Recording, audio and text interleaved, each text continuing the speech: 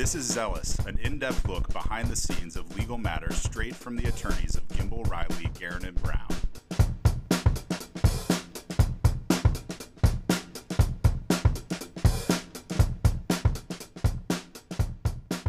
So before we dive into today's episode, which we recorded a few days ago, there's breaking news that I want to touch on real quick.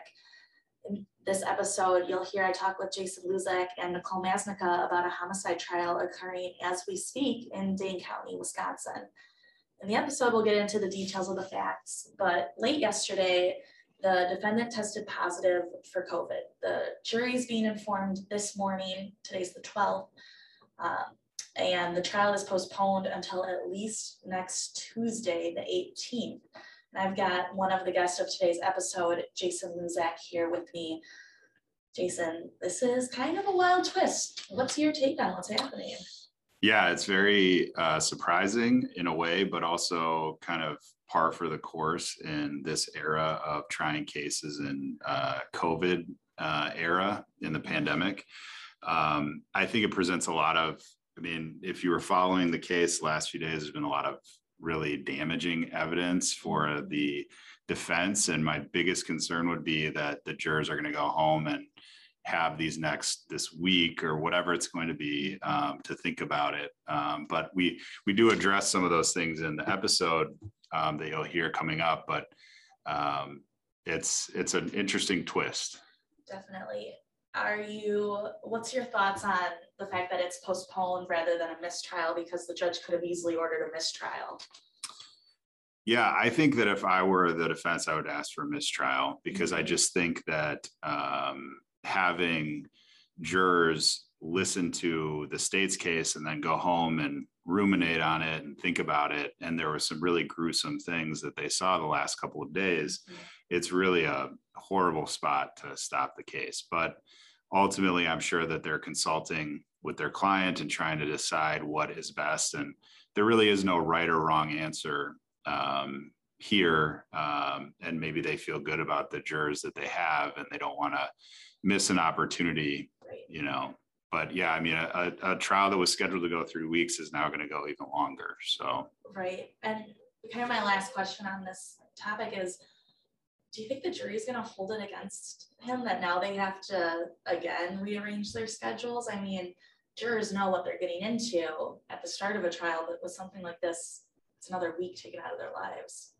Yeah, I think that it's, being a juror is really a thankless job. And I think that this makes it even more difficult. And they may even be concerned about, having exposure, because if he was symptomatic or even asymptomatic, that some jurors may not feel comfortable being in the same room with him or the others who are obviously in close contact with him. So I know that they are taking precautions as it relates in the courtroom. Yeah. So that kind of mitigates it. But this seems to be spreading like wildfire right now and is affecting, trials in a way that a lot of people aren't used to dealing with. Yeah. I'm curious to see what ends up happening, and we'll continue to add updates through other episodes as this trial progresses. But that's our update for today, and we'll get back to the regularly scheduled programming.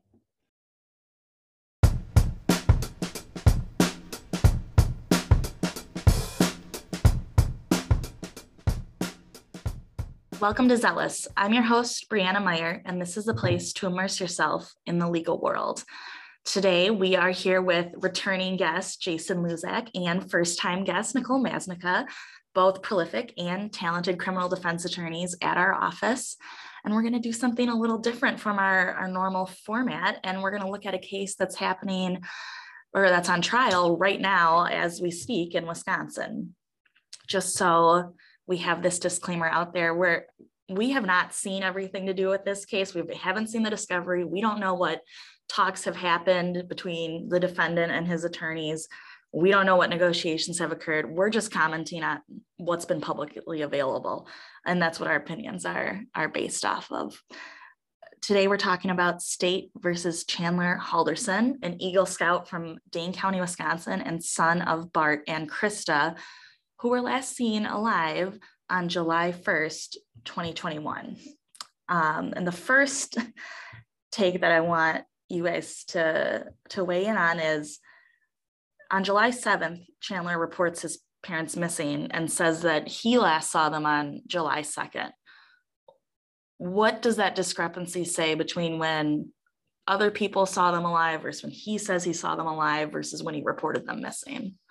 So obviously in a murder case like this, and really any case, the timeline is usually really, really important because it really matters about the credibility of what people are saying and can you believe them. And so from a law enforcement standpoint, I mean, we see it very early on. They try to establish in a case like this, what when things happened and what happened and kind of their theory on the timeline. And if things don't make sense or add up, then you've got problems if you are the one being accused of a crime. And so I think establishing the cover-up, and in the opening statement, the prosecution was very particular about narrowing down a 2-hour period of when this alleged murder occurred.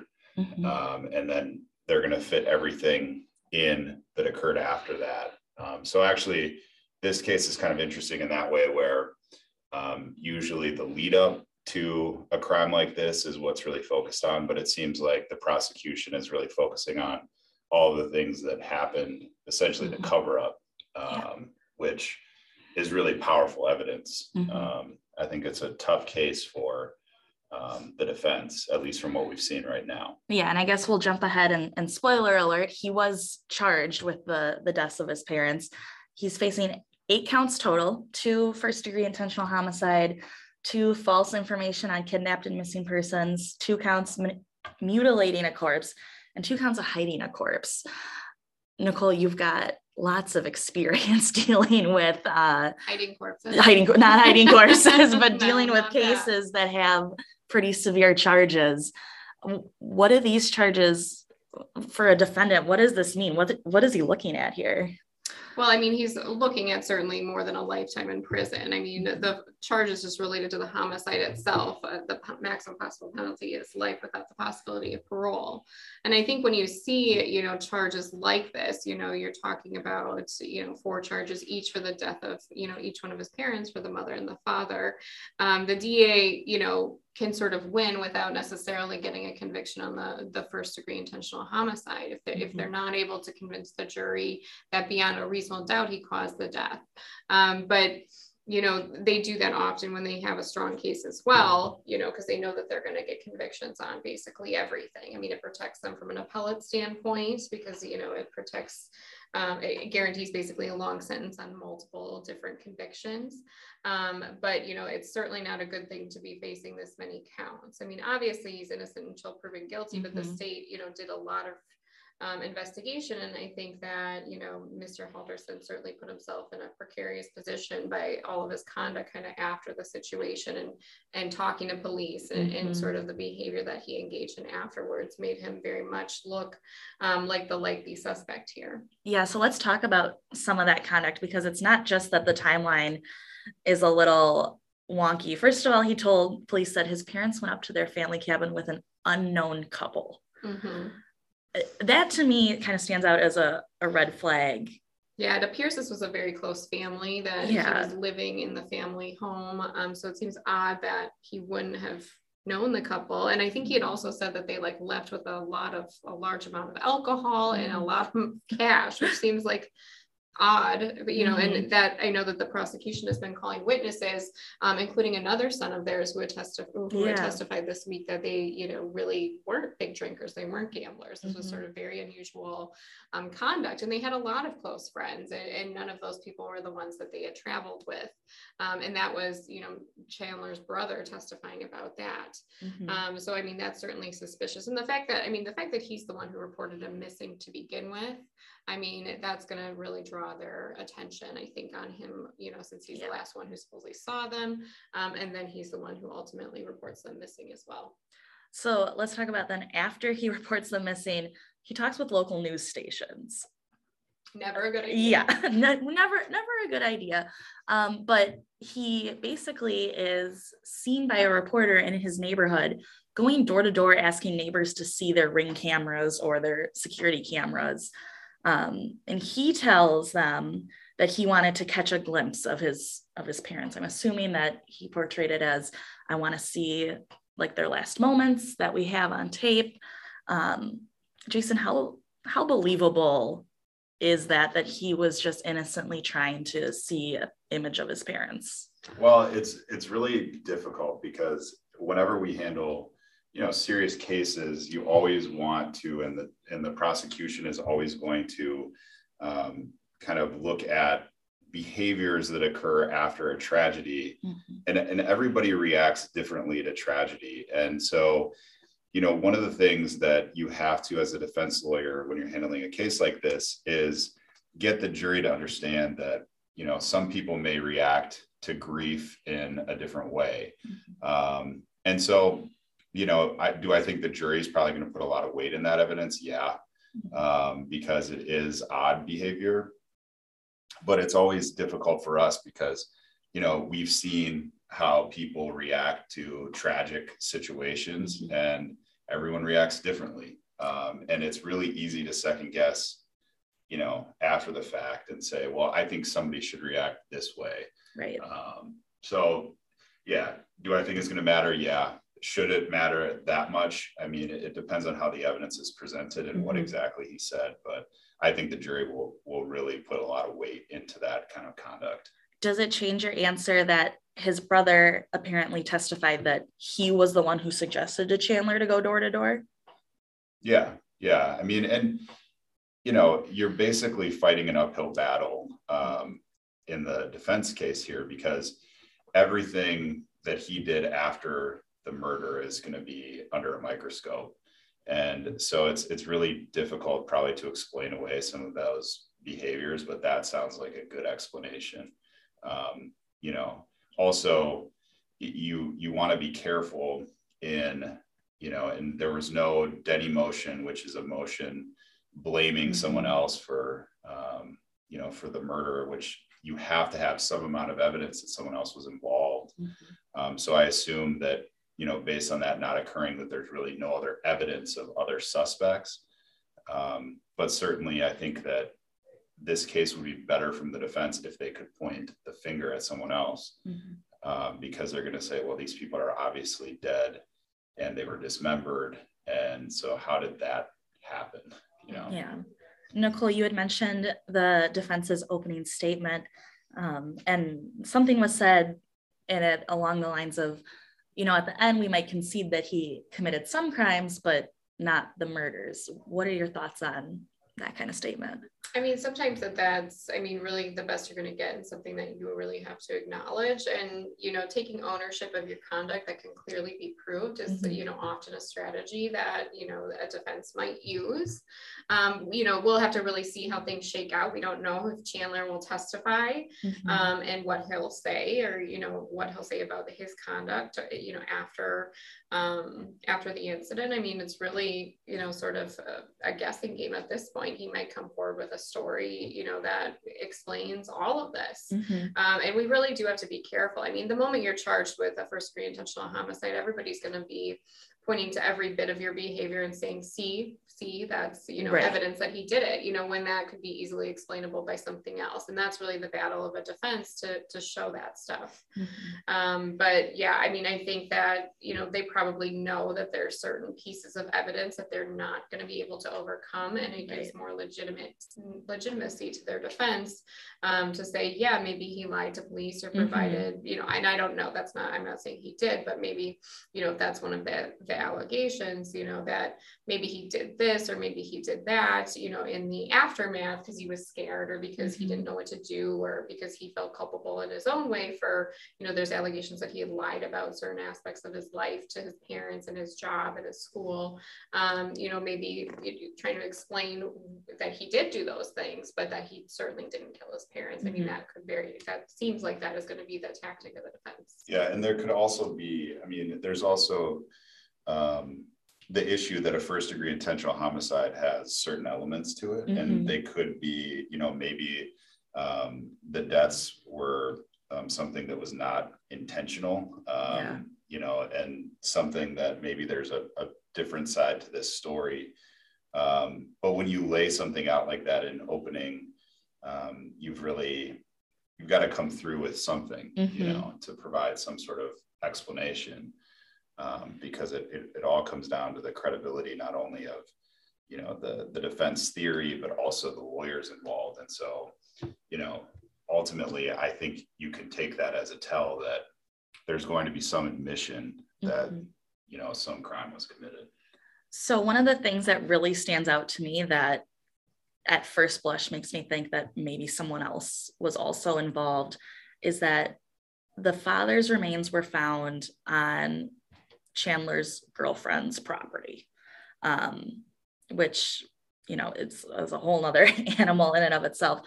The mother's remains were found in a town called Roxbury, which is about 40-minute drive from where the father's remains were found. They were found weeks apart, but, I haven't seen anything about if they can tell when they were buried or when they were killed. And I also haven't seen anything that shows a connection between Chandler and Roxbury. Is it possible that maybe the defense has evidence that there was a second person, and not necessarily blaming them like a Denny motion, but maybe there was someone else involved? Think you really run the risk of not disclosing that, because the judge could not allow that type of evidence in, because certainly you're shifting blame to someone else, and really it's it would likely be something that it would be a very risky tactic, but it could be something that's at play. But my thought in seeing the openings is that this is a case where they're going to argue reasonable doubt and really hammer on reasonable doubt, which in a murder case, let's say Chandler does not testify, all you're left with is not evidence of how it actually occurred. I mean, there's evidence of the aftermath, and there's probably theories about it, but no one is going to be an eyewitness, to explain what happened and what occurred. Right. And so that is, somewhat of a hole, but that's a hole in every case where, there's three people there, assuming that the prosecution theory is that he did it, which it is. He's the only one who would have been an eyewitness to it. So that creates an issue. And that could be what the defense has. That could be all they have to argue. Yeah, and I think with the introduction and the talking about that they had like a lot of money, maybe they're going to go somewhere, that they left with a lot of money, a lot of cash, that sort of thing, with a couple that was unknown to the family. I mean, they may be trying to establish that maybe this couple was, into some sort of illicit things themselves, and possibly that maybe Chandler could have been set up or, that sort of thing. It is odd that the bodies are in two different locations because it seems like if you did something in the heat of the moment, or because, the prosecution's case is that, Chandler had lied about getting jobs and had lied about schooling, which, is bizarre, but seems like, your dad finding out about that when you're in your 20s is not exactly like a life or death situation, where that makes sense is really a motivation, unless there's something else really going on there. But, it seems like an odd tack to take to obviously, do this to both parents. But if you did this in the heat of the moment, it seems, difficult or bizarre to believe that you would then like concoct a very complicated situation where you put one body one place, but not in any sort of concealed location in the property of someone, and then another body in another completely different place that's found, afterwards, that there's these issues going on, and that there's, sort of these, complicated pieces of the puzzle that really seem like this would have been almost more of like a planned thing rather than just like a heat of the moment killing like the state is talking about. So there's certainly those elements there that just seem odd and don't really make sense if you just, you shot somebody because you were afraid they were going to find out some lies about you and you were scared or whatever. It seems like much more calculated, at least if they're saying that this is all a big cover up after the fact and his behavior is all just pretend and fake. It's a whole lot of, calculation and sort of forethought that would go into doing some of these things. Yeah. And I know that one of their family friends testified that after the deaths happened, Chandler asked her something like, do you think I should post about their deaths on social media? Which obviously can be interpreted as a totally innocent question of a kid trying to deal with his parents dead, but kind of goes along with what you're saying, that they can't have it both ways of him being calculated, but then also spur of the moment. Because if he hadn't thought this through beforehand, there's just so much conflicting evidence of what his thought was at the time if he did this. Yeah, absolutely. Yeah, and that may be, I mean, that goes back to kind of what we were talking about with the defense saying that, conceding or saying that you may see that he committed some crimes, because they may be trying to really thread the needle here of saying, maybe he was responsible for the death, or maybe he wasn't, but that you can't really put much stock in the things if he's panicked and then concocts this way to try to cover things up. But it's powerful evidence for the prosecution that you have such a calculated, sending the text messages, the mother's phone. You want to explain that? Messages. Yeah. So they did find the parents' phones in the residence that Chandler was at, which obviously indicates that, the parents likely did not leave to go up north without their phones, and then their phones are her phone. Mother's phone was sending a text message after, which really, shows that there was some amount of planning or attempt to cover something up. And I think that's a very damning piece of evidence. That's probably, if I were to rank the pieces of evidence, that's a really bad one. And it was hidden in the home too when they found they it. were hidden in shoes or something like that, which is not a place you leave them if you were just leaving in a hurry. I wouldn't think so. I don't keep my phone in my shoe. It makes no sense. Yeah. What about the fact that during their investigation, they found out that, I think they called him an internet friend of Chandler's, bought him a gun in the middle of June, and the casings match what would have come out of that gun. The casings found in the Henderson home. Yeah, that's not a good fact either. And that's why I would not be surprised if, as this trial goes out, that they're going to try to go for what's called a lesser included offense, which matters for the penalties, because a first degree intentional homicide is a life sentence. And so, they may be trying to present some evidence and then ask the judge before the case goes to the jury to have lesser includeds, which basically means offenses that are less serious, but are basically kind of in the same vein of the, the homicide charge. So let's switch gears a little bit. Like with any trial, there was a bunch of pretrial filings. We're not going to go into the nitty-gritty of each one, but one that I found interesting is that the defense wanted the media to be barred from live streaming the events of what's happening in the courtroom. Nicole, what do you think about that in conjunction with, the fact that COVID's coming back now and there's the right for the public to see what's going on inside a courtroom? What are your thoughts on them trying to ban live streaming? Yeah, I mean, I absolutely understand the concern in that. This is a case where there are many, many witnesses. This is a week-plus long trial. I mean, the possibility of witnesses being tainted by the testimony of others is very real. Certainly, everybody has the right to a public trial. And I know, obviously, the defense is not, trying to stop that. I mean, they want that to happen. They don't want this to happen behind closed doors. But I think what they're getting at is that they don't want potential jurors to be tainted. They don't want any potential witnesses to be listening in to sort of align their stories with that of another. I mean, that is a very real risk when you have the ability to sort of see what's going on in a trial unmonitored on your computer screen at home. I mean, there's nothing to prevent a juror's spouse or child from watching this, and talking to them about it and saying, well, I actually saw this, or I saw, these rulings that were going on outside of the presence of the jury. There's a lot of risk there, when you put something out publicly and that the court's not able to monitor it. When you're talking about just, a public trial itself, you're in a room, you're in an enclosed space, and the judge is able to see who's going in and out. You'd see if there's a witness that's going to be there.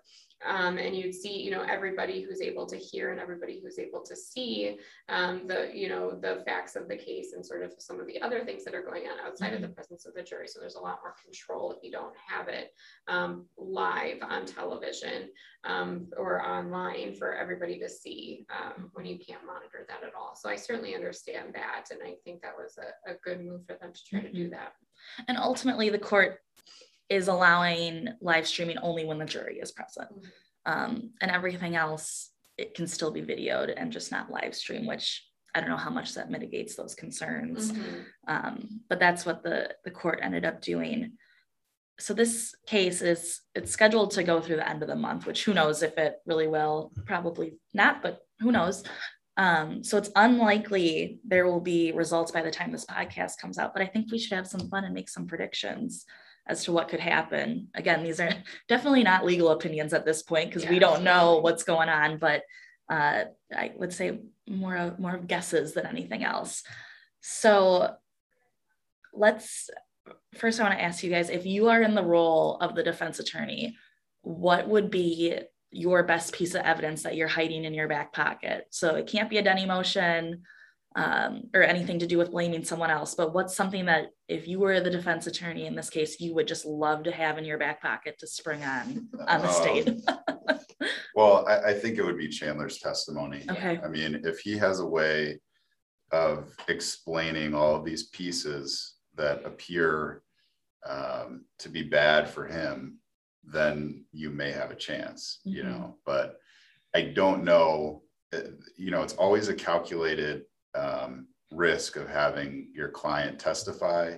And it's not even necessarily because you're concerned that, they're going to harm their own case. It's just simply because there's always a risk of the DA or them being nervous or looking bad or not being able to explain something in a way that it satisfies a jury. And so, I mean, that if he's prepared to testify, I think that's probably going to be their best piece of evidence.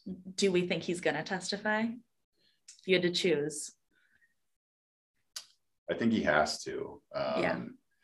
He's going to have to explain his conduct. And I think that it's somewhat of a tell that the defense attorney in this case is very experienced, and I think that she probably chose her words very wisely and strategically. And so my guess it would be that there's probably some explanation that would go for probably a lesser included offense, and that may be where they're trying to go with it. Yeah, one of the options is, second degree, intentional homicide, which could be imperfect self-defense. It could be believing that you need to defend yourself, but really that's not reasonable. It could be, adequate provocation, or it could be all different sorts of issues there. Or even if it was a reckless homicide, if like you pulled a gun on him and then it accidentally went off. But all those things, like Jason said, have to come really through the defendant, who has not, really, at least, he certainly isn't admitted to the conduct or anything like that, but we'll really have to see.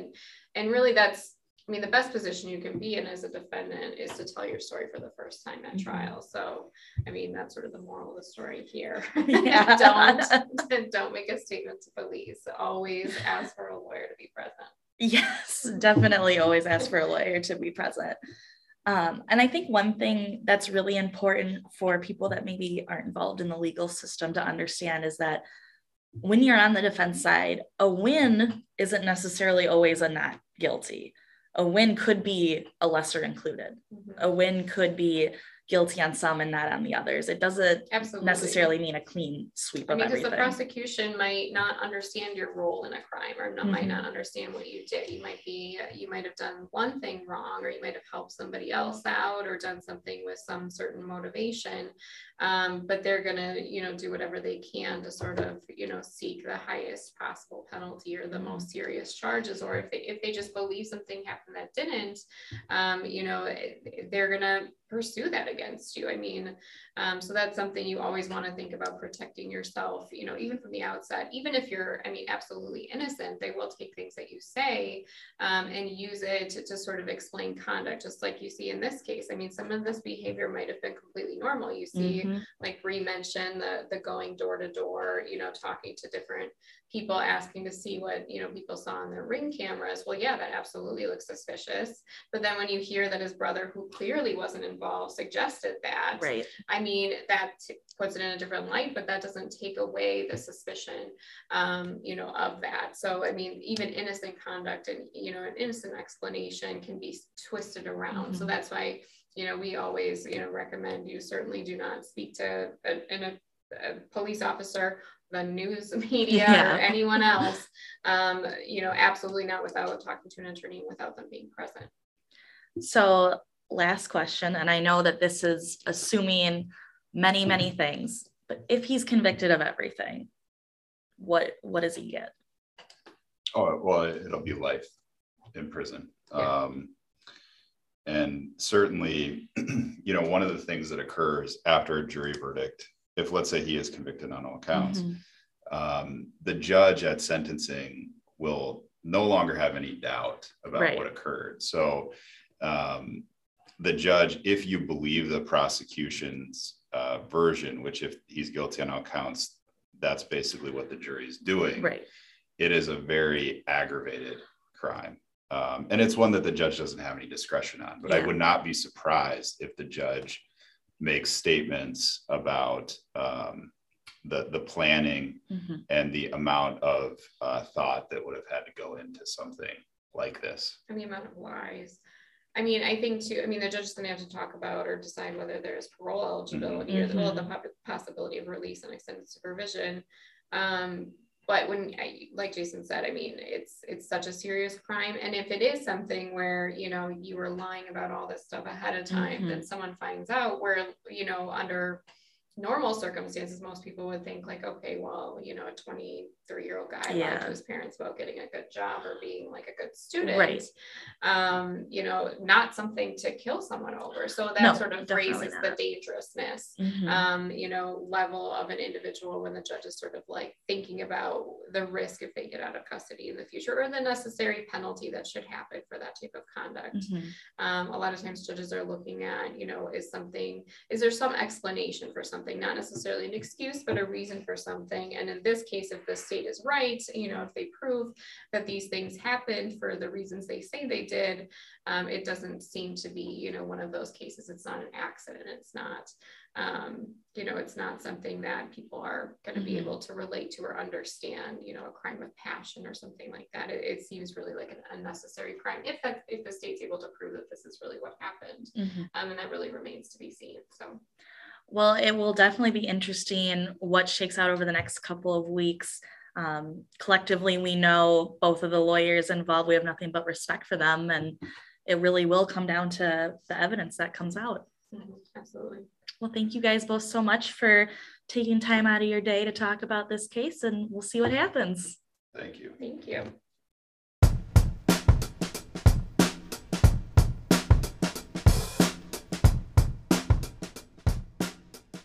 Thank you, everyone, for joining us for another episode of Zealous. This series is brought to you by Gimbel, Riley, Guerin, and Brown, located in Milwaukee, Wisconsin. If you think you need a lawyer, contact us at grgblaw.com. Tune in for our next episode, and don't forget to subscribe on iTunes, Spotify, or wherever you get your podcasts so you don't miss an episode of Zealous.